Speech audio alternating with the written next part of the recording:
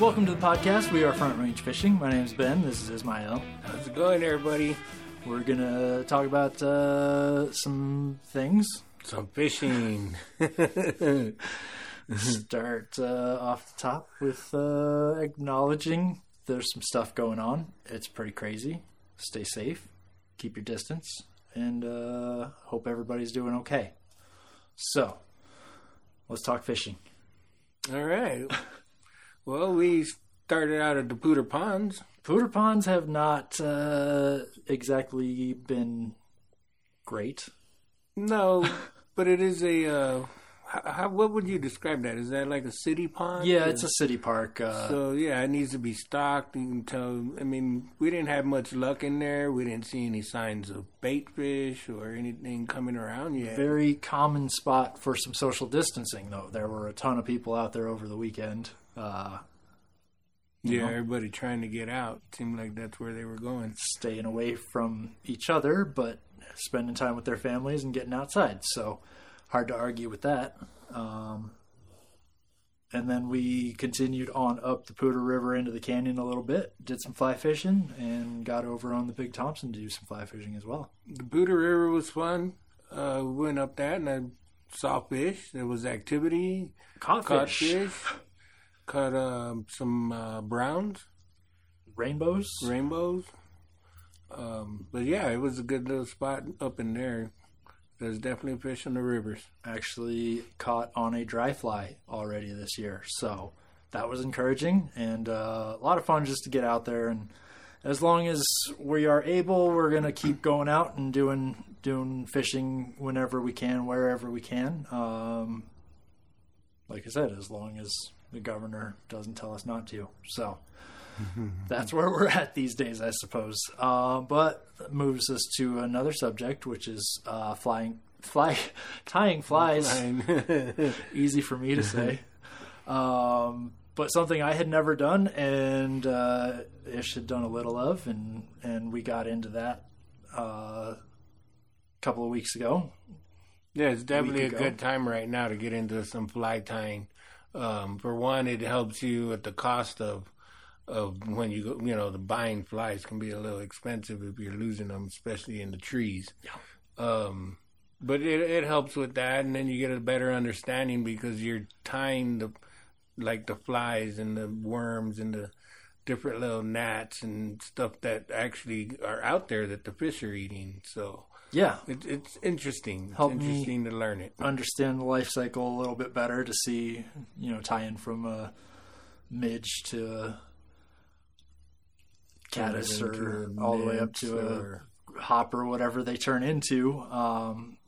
Those insects all come from something. So yeah. So the one particular one that I like to do is the Griffith's gnat. But when I make mine, I don't make it with the grizzly heckle.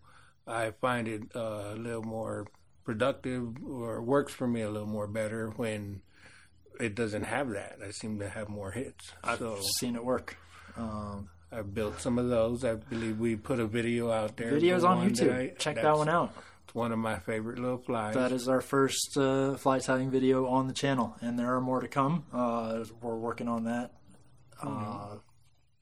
As we speak. I mean, we went up the Pooter River and up the Big Thompson, and I used that exact same fly, and I got hits of both species of trout, the brown and the rainbow.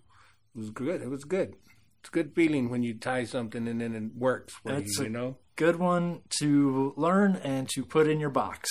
And speaking of boxes, got another video up on the YouTube channel of what's in my bag, including my double-sided fly box and the other essentials that I carry with me all the time. But today we're going to talk about fishing with lanyards. Fishing with lanyards. 101.